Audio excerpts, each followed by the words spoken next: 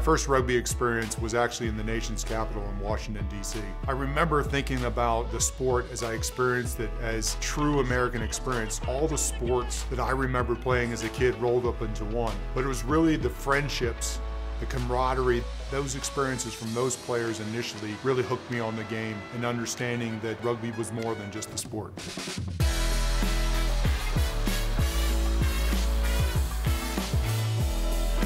I played in 3 World Cups, and I can't imagine the feeling it would be to be an American player standing on home soil playing in a World Cup.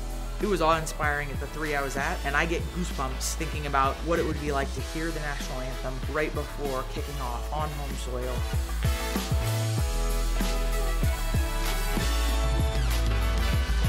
I think in a lot of ways, America is a bridge to the world. Every culture is here. I think that's why it would have record attendances, record profitability. It's an exciting time for America to become the centerpiece for this sport.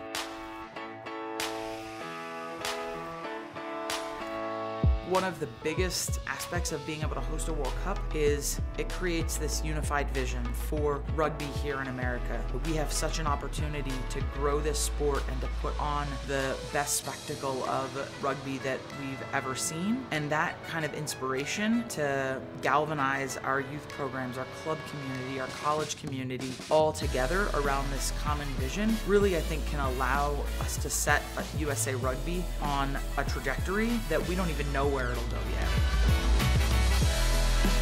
Whether this is your first experience with rugby or you've been in rugby for decades, this is an incredible opportunity for us to bring a pinnacle sporting event to American soil. My goal is for all of us to come together, bind together, and present a winning bid for both the men's and women's World Cup for the United States of America. Please consider joining and supporting us all as we go on this journey. I look forward to seeing you along the way.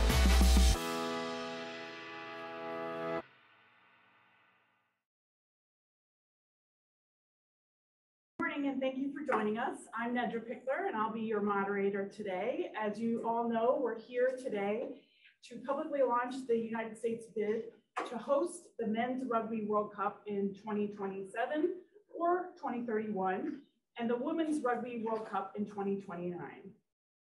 It's an exciting day and for all of us here and for the future of rugby here in the United States and around the world. Here today to discuss the bid, recent progress made, and the road ahead are USA Rugby World Cup bid chair Jim Brown, USA Rugby Chief Executive Officer Ross Young, and World Rugby Hall of Fame inductee and Women's Sports Foundation President Phaedra Knight. All 3 will give opening remarks, and then Jim will offer a little more detail on the bid status. And then Ross, Jim, and Phaedra will be available to answer any questions that you have. For those of you who are joining us virtually via Zoom, go ahead and just put your questions in the chat box. And for those of you here in the room, you can just raise your hand and we will call on you. And I'll turn it over to Jim. Thank you very much. Thank you, everybody, for being here. It's really an exciting day for us. It's really a proud moment for us to share with you some of the formal work that we've been doing and certainly the progress we've been making on the bid side of preparing to submit a bid and potentially host in the future 1 or 2 Rugby World Cups here in the United States of America and the Americas in general. Just to give everybody a bit of history, we started this process formally a little over a year ago, August of 2020, middle of the pandemic. So I haven't seen most of my staff working on this bid in a while. But the reality is we started based on the opportunity of potentially hosting World Cups in the United States, especially following the Rugby World Cup success in Japan of 2019. I think that spurred even more energy and excitement behind that process. One of the first things we did, and for me, having worked on several World Cup soccer bids, as well as been part of delivering some of those along with Olympic Games, I think one of the first things we did was we went out and reached out to host cities and stadiums that potentially would be great opportunities for us to host and host matches in those cities. And based on previous experience, I have to confirm that the enthusiasm, the interest, and the energy coming from those communities, those stadiums, those city officials was overwhelmingly positive. And that was really a key part of what spurred us to even continue further. We then took that enthusiasm and got some technical requirements from World Rugby through their bid process, and can confirm now that we would very well deliver the requirements of a Rugby World Cup. In particular, a challenge in the United States, field size in NFL stadiums is a challenge that we all anticipated, and we feel very comfortable to confirm that most of our stadiums do comply now and will or are willing to comply in the future.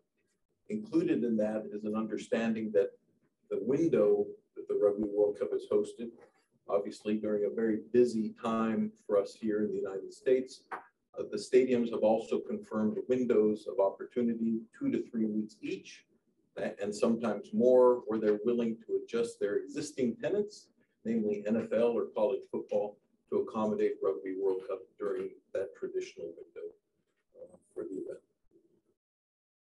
We then did a financial review, both cost and revenue, which Dan mentioned on the video a little bit, and confirmed that there's an opportunity there not only to deliver a successful and profitable event, but also to turn a lot of that revenue potentially to helping grow the game, not only in the United States, not only in the region, but hopefully globally for World Rugby and beyond.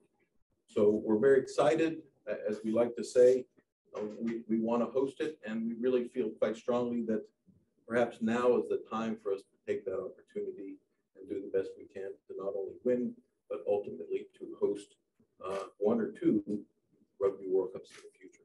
Thank you. Thank you very much, Jim. Again, just to echo, welcome everybody here in person, everyone online. You know, since Jim mentions excitement, it's an understatement, really. I think that Jim and Phaedra were both board members of USA Rugby when we really first started discussing the possibility of hosting Rugby World Cups in the US, and undoubtedly the desire was there to do it properly. And you know, as a union, for us, it's massively important that the 2 pillars to what we're about and why we exist really is all around, you know, increasing participation and improving performance all the way through the various different levels and ultimately in the national teams. And there is no greater platform to show that than a Rugby World Cup. You know, the major events themselves, you know, generate a huge amount of interest at various levels. And how do we engage? How do we build the plans around doing that to meet those goals, ultimately of increasing the numbers that play the game and improvements, access to additional games at various different levels for our national teams? I think unifying, galvanizing, getting everyone together, pulling in the direction across all our communities. And it's great to see members of the community here in person today, and no doubt watching online. You know, we all want this game to be where we all feel it deserves to be within the US landscape. And you know, the knock-on effect of having events like Rugby World Cups in the US will give us the opportunity to get together, get behind it, and really show what we can do. I think, you know, when you look at it from the other side, you know, the whole sporting landscape in the US is something that, you know, the rest of the world is jealous about it. The role sport plays within US culture. You know, there are numerous various different stats out there from surveys around, you know, numbers of sports fans, and, you know, quoted 40 to 45 million of those US sports fans have an interest in the game, which is phenomenal. How do we harness that? How do we engage that? You know, how do we get everyone unified in making the most out of this? So, you know, across all levels of the game, youth, high school, college, club, professional entities like MLR, the WPL, I mean, we can all benefit from the knock-on effect of hosting. The evidence is there for everyone to see. So it's great to be here. And obviously we'll go through a lot of those things in a little bit more detail, but you know, it's a huge opportunity, and you know, we really have to do everything we can to bring these events to the US. So thanks for your support, and I'll pass on to Phaedra. Well, I just want to echo what an incredible opportunity this is, and echo what both Ross and Jim and previously stated. Tremendous opportunity in this for us, and there's particular tremendous opportunity in the women's game. Given my experience as a national team player, I can't imagine anything better and anything that would mean more to rugby players, both current and past, fans, supporters, future fans, than hosting a Rugby World Cup in the US. Now, in my current role as president of the Women's Sports Foundation, we work tirelessly every day to improve the profile of women's sports. That's what we do, from an advocacy perspective, from a resource perspective. And so I cannot overstate how important it would be to see women's rugby matches from the World Cup in NFL stadiums. That's just unheard of. As we, you know, as it exists now. And so, you know, the great thing too is that the US really boasts strong women's sports infrastructure and interests. And those are two things that are lacking pretty vastly globally. So this gives us a unique opportunity here in the US to host the 2029 Rugby Women's World Cup. Now, women's rugby is by far one of the fastest growing sports in the US, and we've seen somewhere around a 36% increase over the last 10 years. So with all of this, you know, I'm excited. I hope you're excited. And we can't really wait to see how a US hosted Women's World Cup inspires girls, not only here, but all over the world, to really get involved and get in the game. Thank you. Great, thanks for all of that. Right now, we will go ahead and dive into a few more details. Jim, do you want to go ahead and kick us off? Sure.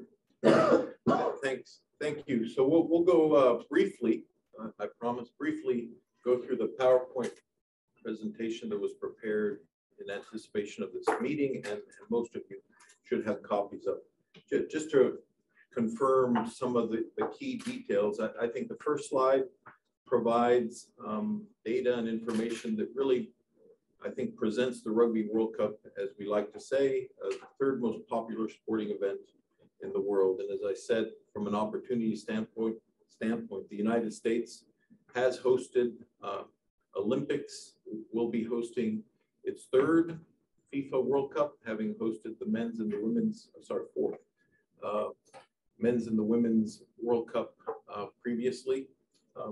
So I think this data really confirms to everybody really the magnitude of what not only the Rugby World Cup was able to deliver in Japan, but in an emerging market, which I think allowed us even more, as I said earlier, more support for taking advantage of World Rugby's bid opportunity coming up. The next slide provides some information, obviously, on the women's, the most recent women's Rugby World Cup in 2017. Obviously, the opportunity for growth is great. The data points at the growth with upcoming Women's World Cup coming up in New Zealand. I think everybody will be looking at that carefully to ensure that it's heading in the direction we all expect it to be going.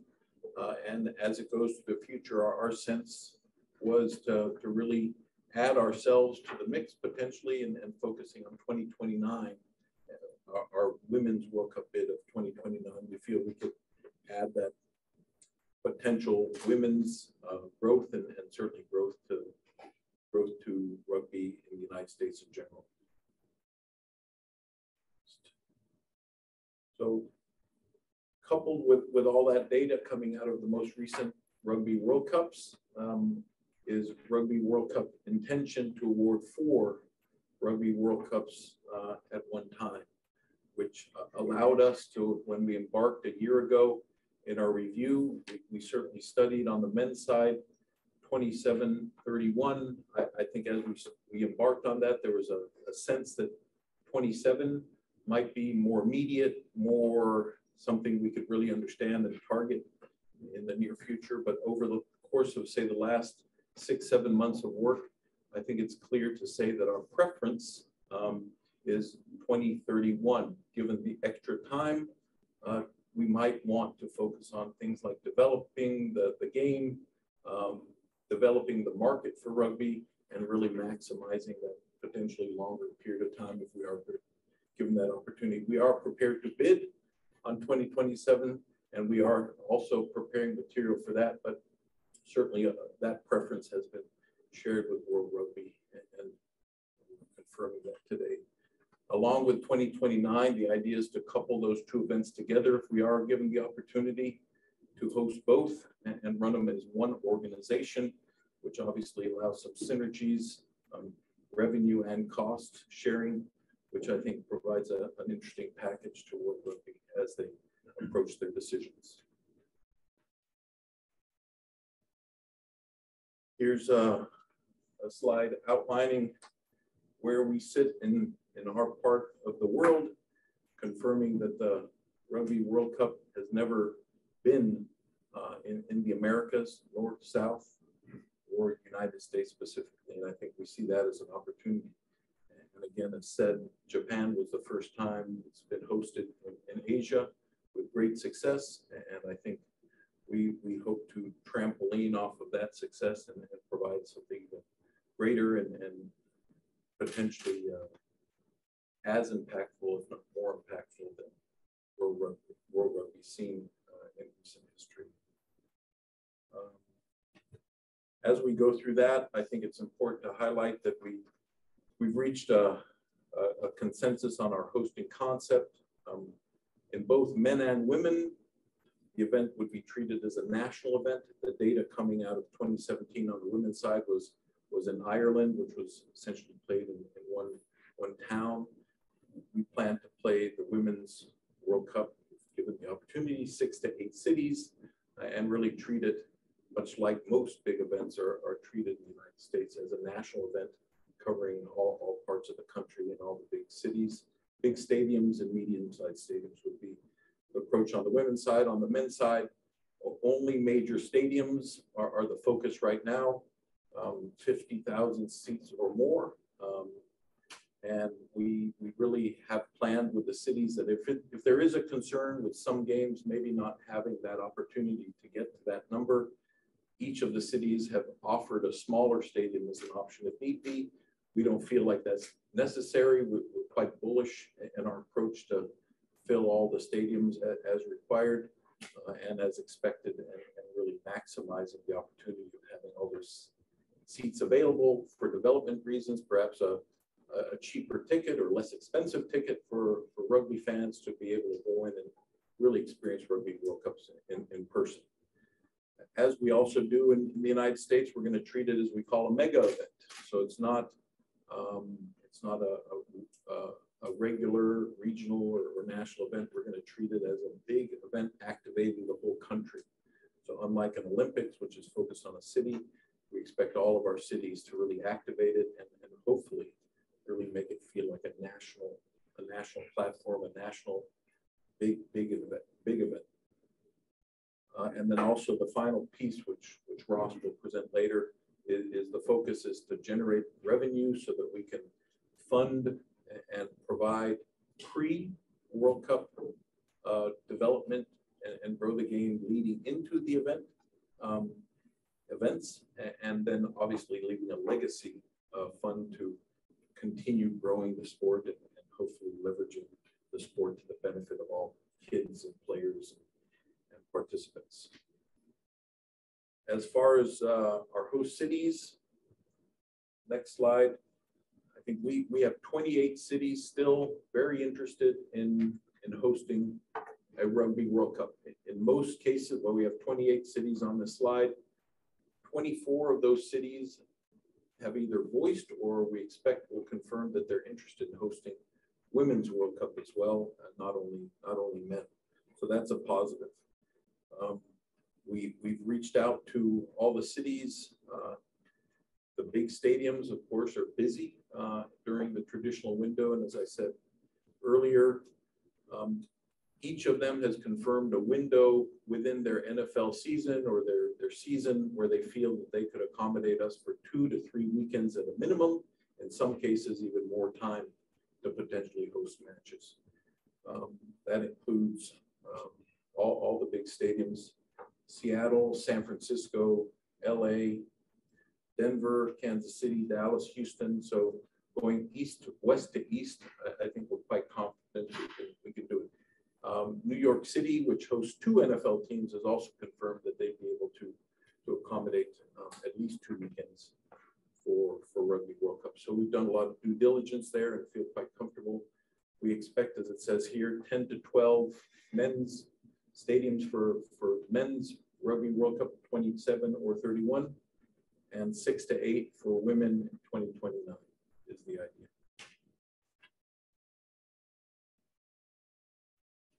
And confirming that it's not just a small group of us and USA Rugby preparing the bid. We have extensive support from rugby, as Ross pointed out, but also legal, government, event, and obviously a lot of necessary support to carry out such an extensive effort and preparing the bid accordingly. And then finally, for me, I think as we approach a developing sport like rugby here in the United States, we've conducted some surveys, a survey which has come out as of yesterday. We got some of this information, which confirms consistent and steady support for not only rugby, but Rugby World Cup, not only men's Rugby World Cup, women's rugby as well. So you can look at this, and obviously over the course of the next few months, we'll probably start sharing more of this information to everybody. So now I'll hand over to Ross, who will go, as I said earlier, get into the, growth of the game. But before I hand to Ross, confirming that the total number of tickets we feel are available, obviously estimating and predicting stadiums themselves, we expect to have over 4.1 million tickets between the 2 World Cups available for sale for people to attend our matches, and we fully expect to have those full and maximize the opportunity for everybody. Thank you. Yeah, thank you very much, Jim. Coming back to that, the theme that we talked about earlier, really, I'm fortunate, along with Jim, to have seen very firsthand by being on the other side of the fence, if you like, with my previous roles with World Rugby, and been part of observer programs at other major events. It goes without saying, well-delivered, professional, high-profile major events generate growth and interest in the game. You just look at the US for examples. Jim mentioned 94 and 99 in particular, the knock-on effect and benefits that's had for MLS and soccer in the US, and certainly for women's soccer in 99. It's just, the way events are run now, the ancillary events that go around the events is engaging. It gets people's interest, it raises profile. The ability to do that, the ability to have more high-profile games. Look at this weekend, for example. We're going to have, around 50,000 plus people at FedEx Field for a one-off game. that is just a one-off game. And we can do that without the benefit of traveling fans that you normally have at those type of events. And you know, Rugby World Cup has a history of having very large numbers of overseas fans coming into the territory. So, you know, having that almost talismanic North Star type of event, you know, both for the men and for the women's, gives us the opportunity to raise the profile, raise interest, to allow us, as Jim mentioned, to drive strategic value for investment that's going to see the requisite returns that are required, that will allow us to do what we all collectively need to do as a rugby family in the US to make this game successful as a sport and really get it to where it needs to be as accepted across the US as one of the mainstream sports. This is the opportunity for us to do it. Put that North Star out there, put that anchor down. This is it. This is what we're going to aim for. This is what we're going to use to galvanize everyone to get behind it. So, yeah, a huge opportunity, And I think that, you know, the unique factor of that has on the women's game, Phaedra is going to touch on next. Yeah, I mean, we've seen it, particularly over the last 2 to 3 years, an impressive growth in women's sports across many landscapes. Certainly on the rise for participation.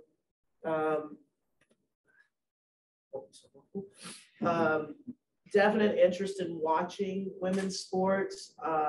You know, just in 2021 alone, the WNBA regular season viewership was up 49%.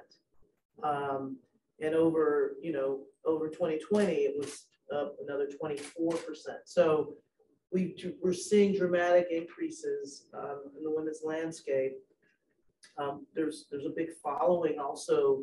84% of the general sports fans are interested in women's sports.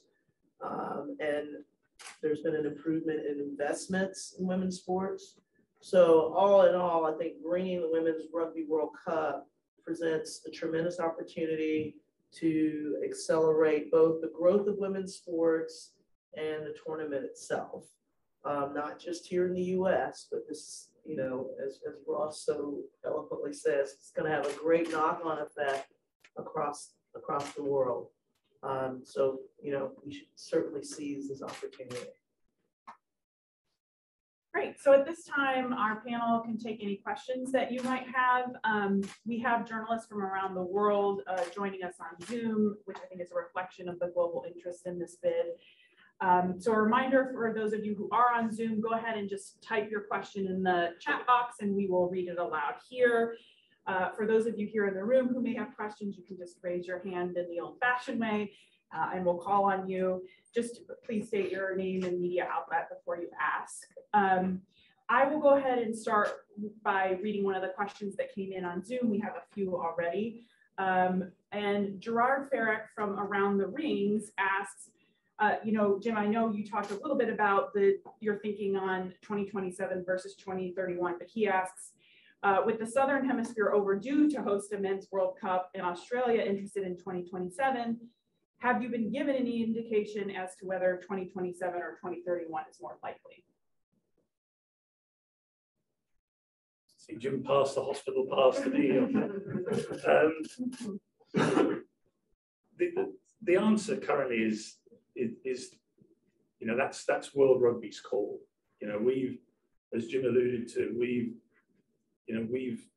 dealt with the bid criteria that's come through.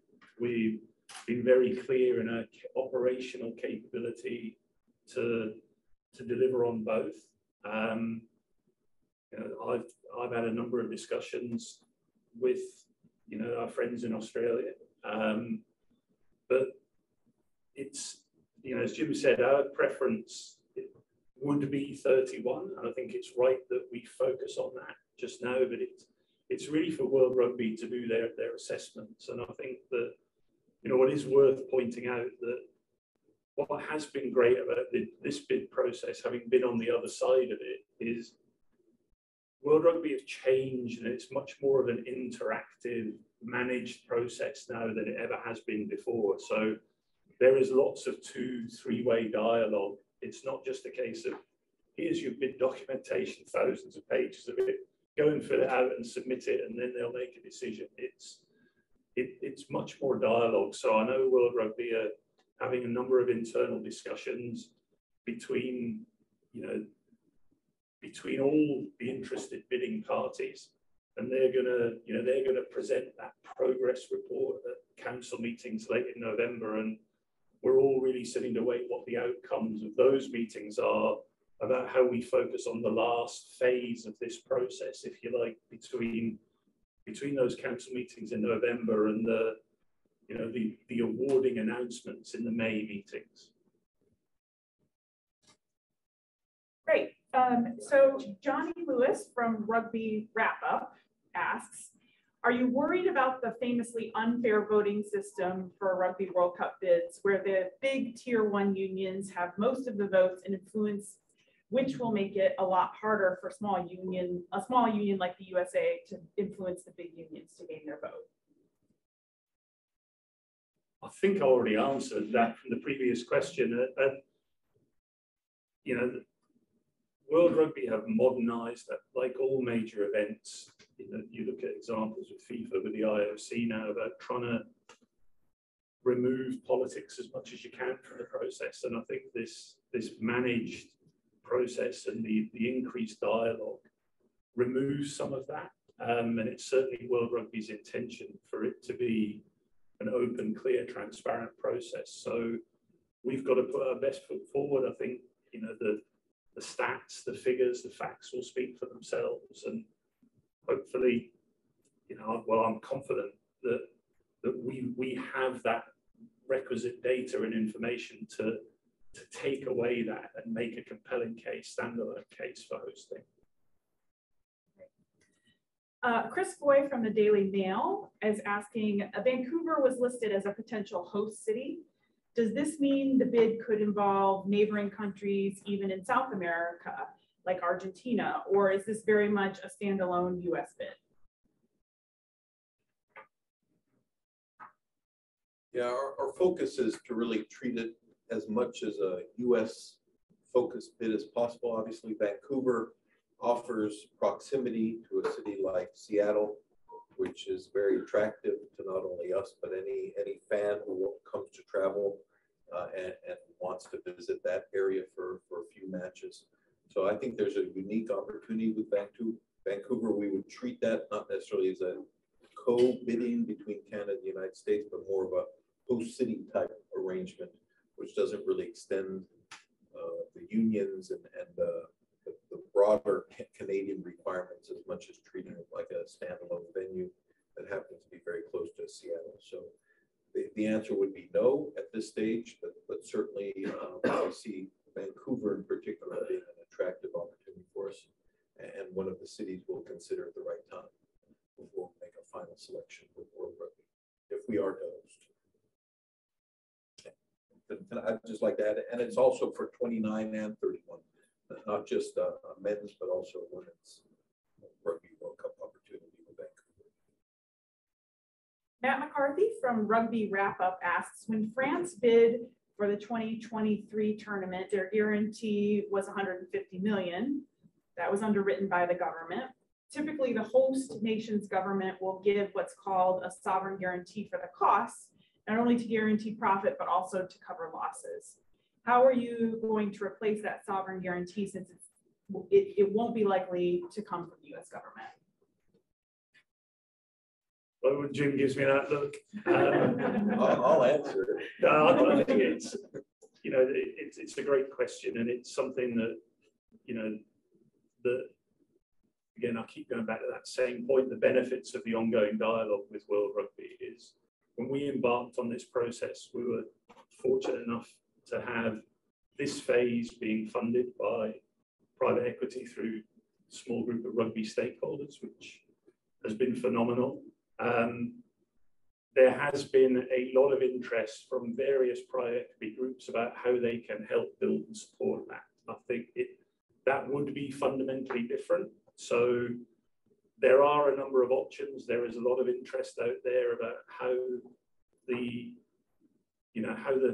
cash flow aspects, if you like, of the event would be financed, but we've not committed to any, and it's really it's putting those options on the table about how we're going to move that forward, and that will really form part of the discussions post the November meetings with World Rugby about the best way to move forward, because of the unique nature, as you said, of how Rugby World Cup has been supported and funded with pretty much federal cash previously, and how that can't happen in the US. So there are multiple options, but that's really a key part of the next phase between November and May. Great. Phaedra, this question's for you. It's from Alex Goff at the Goff Rugby Report. We haven't seen Women's Rugby World Cups played in large venues previously. Do you think venues or stakeholders need convincing that the women's game can fill big stadiums? And how do you feel that this bid has treated the women's event with this new level of support?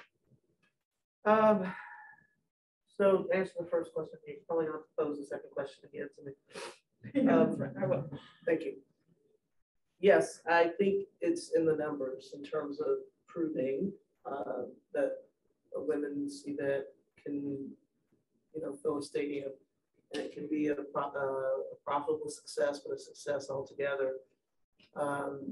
And so, yeah, it's about also utilizing, like you said, the shared resources with the men's World Cup, and really driving seat butts into seats, as they say. So I do believe that that's something that we can showcase, we can prove based on the 2017 World Cup, obviously, and all of the things that have come with that.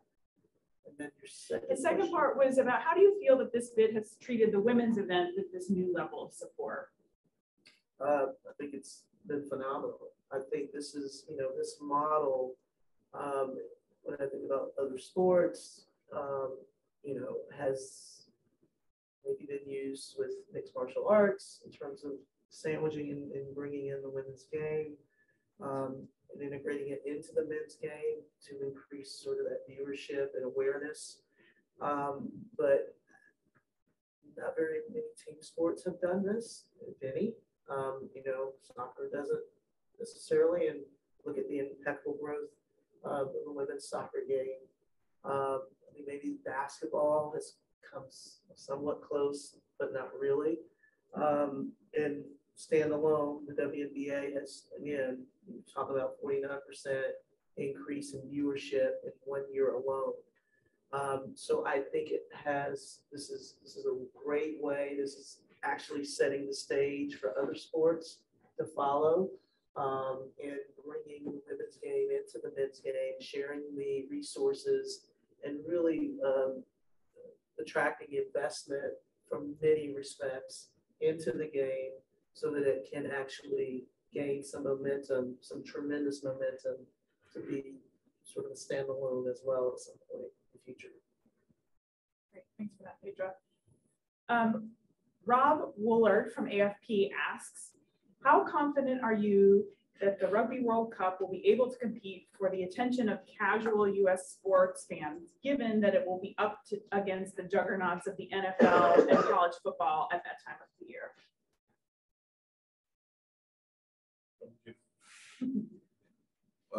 As we said earlier, we're really quite bullish about that opportunity, and obviously we have time to prepare ourselves and work with the communities. I think part of our approach to the host cities, in particular in the stadiums, is that they're going to be partners in the success of the Rugby World Cups played in their stadiums and their cities. So they will be partners with us to ensure. In the case of San Francisco, the group leading the San Francisco bid is the 49ers. In the case of MetLife or Boston with the Kraft family, it's the Patriots and New York Jets, New York Giants. So our partners are those entities, and I think our success is their success, and we're really quite confident that that shape will help us greatly in ensuring success even with them being as active and focus of the United States anyway at the time. But we're really quite confident, as confident as we can be, and I think we'll develop a plan that allows us to work with those groups and really provide success for all of us. While we're on this, Tom Hamilton from ESPN has a good follow-up. Given the scheduling of the NFL and college football season and the clash there with potential venues, how do you plan to deal with the potential scheduling conflict? Would you ideally like this to be moved out of the October to November window? I think our answer to that question is we are prepared to deliver the World Cup in the traditional window. We've obviously understand that if we were to be in a different time earlier in the year, late summer, it would work not only for us, but perhaps for World Rugby as well. But we are confident that we can do it in September, November period. That's really our focus. But certainly would be able to discuss with whoever feels that they want to consider another window of opportunity. I think just to add to Jim's point on that as well, I think that is one of the other benefits about, focusing on 29 and 31 and giving us a longer runway to be able to be more innovative in certain aspects of how and what we deliver. And a number of the key factors, even though when you go through the bid process, you have to document and prove that it can be done in the standard format, but it doesn't get locked in really until that sort of 4 to 6 year cycle prior to the event. So I think the further exploration of the opportunities, the benefits of potentially tweaking the windows is another upside of having a longer runway, if you like, to really get into that detail. We don't have any questions in the room. Go ahead and raise your hand if you do. We have another question on Zoom. And this is from Ron Luthi from the San Francisco Business Times. What have been the issues with the NFL stadium field size and how have those concerns been mitigated? Jim. The issues with an NFL stadium in particular, not all of them, but some of them, is that NFL stadium fields tend to be narrower than what both soccer and rugby require. And in this case, with the World Cup soccer tournament being played in 2026, many of the stadiums we're looking at are actually dealing with that question through their discussions with FIFA. And some of them will comply. Most of them say they plan to comply if selected, which obviously we can benefit from. In terms of generally the requirements of the stadium, our stadiums exceed expectations in most every area except for the width of the field. And right now our count of the 28 major stadiums being considered, close to 20 of them will either comply or already do comply, with another 7 or 8 currently considering widening their field if they're selected to be Rugby World Cup cities. So we're quite confident we can get to that 12 number quite easily, but certainly the more we have, the more opportunity we have in selecting the right cities, not only on stadium, but other requirements that we have to host Rugby World Cup. Okay, so Alex Goff of the Goff Rugby Report asks, profitability in the Rugby World Cup is massively important to World Rugby, but that can increase risk for the host nation. How confident are you of financial success and also avoiding a financial disaster? Let Jim start and I'll jump in. You clean up. Okay, we're not only we, but certainly we presented those numbers to World Rugby, and I think everybody feels quite strongly that based on, and as I said in the introduction, based on ticket alone, we feel that we can deliver a sizable profit comparable to previous Rugby World Cups, even with the potential government guarantee that it might get paid by the United States in one way, shape, or form. So we're quite confident that based on the modeling we've done, the detailed and collaboration with World Rugby in terms of ticket prices and sell-through and international travelers, et cetera, that we feel quite confident that we have, certainly on the revenue side and the profit side, an attractive option for World Rugby. And I just think to add to that point that Jim's made is that one of the parameters prior to engaging in this whole process from USA Rugby is that there was no risk to the national governing body around operational delivery or financial risk. So it is a separate entity, as I mentioned before. To date, it's been covered by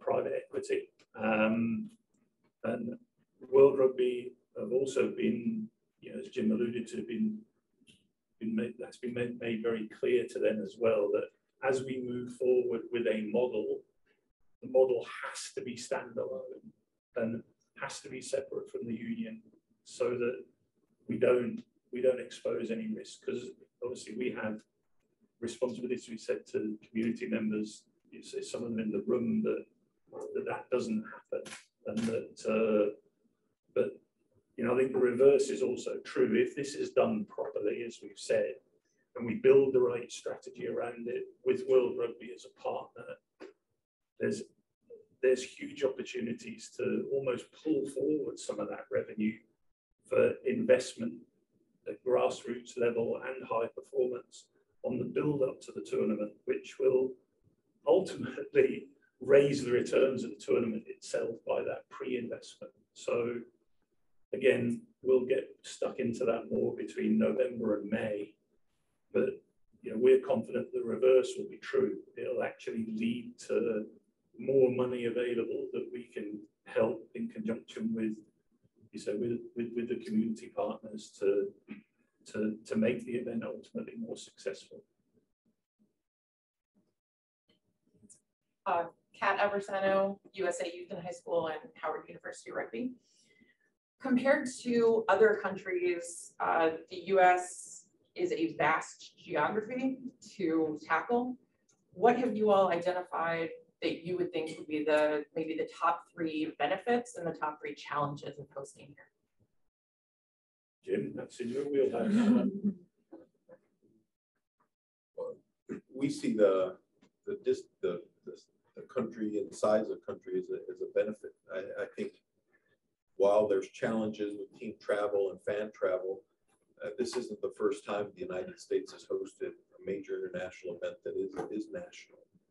Women's World Cup '99, Women's World Cup 2003, FIFA World Cup in '94. They were great success. I was in Stanford Stadium working that venue in Brazil, who ended up winning the '94 World Cup, traveled all over the country, and it seemed no problem. They obviously won the event, and I think the event was really deemed as a great success. Even to this day, I think the separation of the cities encourages people to really buy tickets in their city or buy tickets within their region, which also ensures the sale of and an opportunity for us to sell and fill those stadiums. To this day, the '94 World Cup, even though it was only 52 games in 1994, still is the record holder for FIFA World Cup attendance, even expanding through the most recent FIFA World Cup. So I think that's the size of the country allows people in larger areas to travel in locally, and also I think our infrastructure. And the benefit of the United States is all of our host cities have international airports, which allow people to travel directly into wherever the games are being played and travel from city to city. As Ross and I talked last night, I mean, air travel in the United States is probably comparable to what people do in other parts of the world where train or other means of transportation are more common.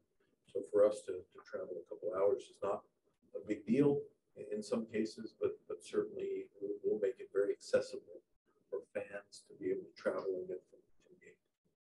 And just to add to that, Ken, it's a good point. Is every World Cup has its own unique challenges. The first one I was involved with in 2003 in Australia was a similar question about it's a big country. So how do you combat that? By putting pods, or if you like, pools of activity in different cities that generate that local interest, but keep down some of the logistical elements till you come to crossing over different games. So we've, Jim and the team with the expertise they have run through various different models about how we can combat that. But compared to what ultimately was a very successful event in New Zealand, where the reverse was true, there wasn't enough hotel rooms set to bring in cruise ships. There are always challenges with the size and scale of a major event of this size, and the differences, as we've talked about, between single city, multi-event criteria such as the Olympics to the multi-city single sport like a soccer World Cup and a rugby World Cup.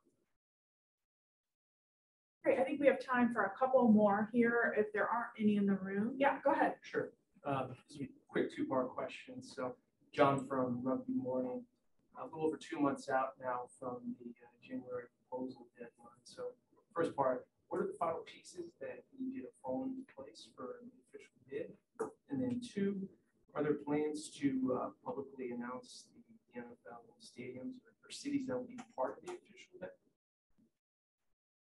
I think the first part, I think part of the reason we're here in DC is we're in the process of engaging with government and get the necessary requirements that we have to capture from the federal government and other pieces of the government. So that's partially what we have to prepare. Still, we're in the process of wrapping up what we call an RFP or RFI from the host cities. So final bits of technical information, number of hotel rooms we have available in the cities, to other details that might be obviously part of their hundreds and thousands of questions that they're asking us to fill out. So we're in the process of doing that. And really, we also want to develop some, let's say, PR material to be able to share to others. But generally, we feel like we're I'd probably say ahead of schedule in terms of what we're going to deliver by January. To your second point, right now, everybody, all 28 cities are still candidates. We expect, based on the latest RFI information that we're capturing, that we may drop a couple of cities, maybe get down to that 22 number, but we're comfortable with 20 to 22 cities being in the final proposal submitted in January. Yeah, and I think just to add to that, as Jim's alluded to, the preference is, as we said, 31, and it's a lot of those venues. Some of them will be updated. There may be new venues appear. So that's always happened historically. Is what you present in the bid is really as if you were going to deliver it tomorrow virtually.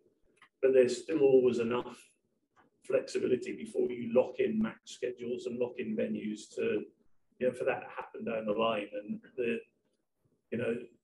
as we said, what has been refreshing, certainly from mine and Jim's point of view, having been on the other side of the fence, to say again, is that this open two-way dialogue, as we've been uploading various elements of information. So it's not a case of World Rugby don't see anything until that bid is submitted in January. We're pretty much going to have everything in draft form ready for them to consider, that they will update their council on it at the end of November, as I mentioned earlier. So there's, we'll continue to be prepared, ready and willing to deal with whatever direction we get from World Rugby on next steps. Charlie Morgan from the Daily Telegraph asks, am I right in thinking that you are aiming for 50,000 fans at all matches at both men's and women's Rugby World Cups? No, I think the idea is that at least 50,000 spectators, if not more, in all of the men's matches, so 48 games. We expect to fill those stadiums with, There is an opportunity for a stadium in San Diego of 35,000 seats to be used, so maybe we'll make an exception there. But we feel confident that the large NFL, large college stadiums will be the model for and the host of all the men's Rugby World Cup games. The idea of the women's in 29 is to use larger stadiums from 4 to 6, maybe even 8 games, depending on the interest and the movement on tickets and interest in those communities. But of the 32 games for that event, we expect 24 or so would probably play in smaller professional stadiums like MLS type stadiums or college stadiums, which accommodate the field. So a little bit more tapered back on 2029, but still quite aggressive and bullish in terms of being able to sell out large NFL stadiums for the big games. That's the plan. Opening game, finals, semifinals, that kind of thing.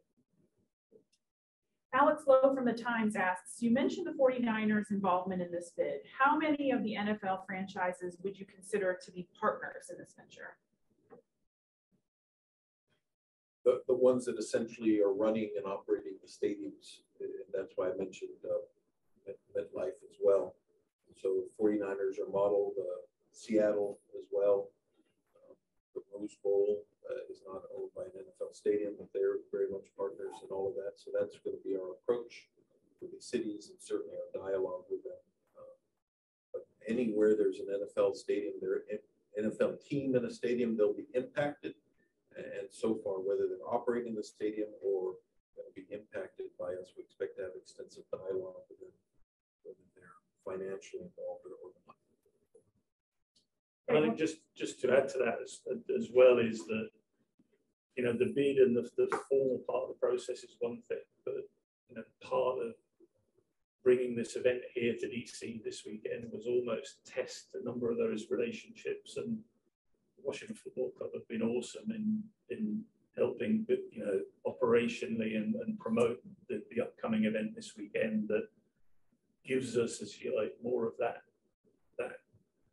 you know, that support that we're going to need to deliver. And you know, we've touched on a few times at various points during the Q&A and in the presentation that major events are fundamentally different from one-off events or league events, and you want engagement, which, as Jim said, has been phenomenal from sports commissions, from the major teams within that area, because we're a one-off event. It's not a threat on a yearly basis to some of the activities. So the engagement, the ancillary events that go on around major events, you know, benefit everyone in the long run. So you know, it's more and more important that multi-stakeholder involvement is tied in for the delivery of major events for everyone's mutual benefit. We're almost at 10 o'clock, so we'll just take one more question. And that will be from Matt McCarthy from Rugby Wrap Up. What are the legacy guarantees for youth and growing the game in America? In the past, there have been guarantees in these bids from other nations that never materialized. I'll start, and maybe Jim can jump on the back of some of the FIFA stuff. I think Matt makes a good point. Legacy is something that's been thrown around with major events from way back when. You know, what's the upside? What's the benefit of hosting? Be it Olympics, be it FIFA, be it a Rugby World Cup. How can you do that? I think, you know, what we've talked about as part of this process, as part of our submissions to World Rugby, is legacy, by the meaning of the word, tends to be what comes after. We want the legacy to start from when we're awarded, to ensure that we do set the right metrics, that we are realistic in what we're trying to do, and that ultimately it'll make the event more successful. I think, you know, there have been incidents, not just in rugby, but in sports in general, where the point Max is true, is that everyone's so focused on the delivery of the event, you sort of forget about it till the event's gone, and then, oh, yeah, we had to do that. We had to tick the box of that legacy element. We want building those development plans to form part of what will be delivered, you know, should we be fortunate enough to host one or either of both of these events. Great. There were a few questions that we couldn't get to here in the hour. So if anybody has any follow-up questions, please reach out to Liz Beadle or Calder Cahill. We're going to put their email addresses here in the chat on Zoom if you need any additional information. And thanks for joining us today. Thank you, everyone. Appreciate it.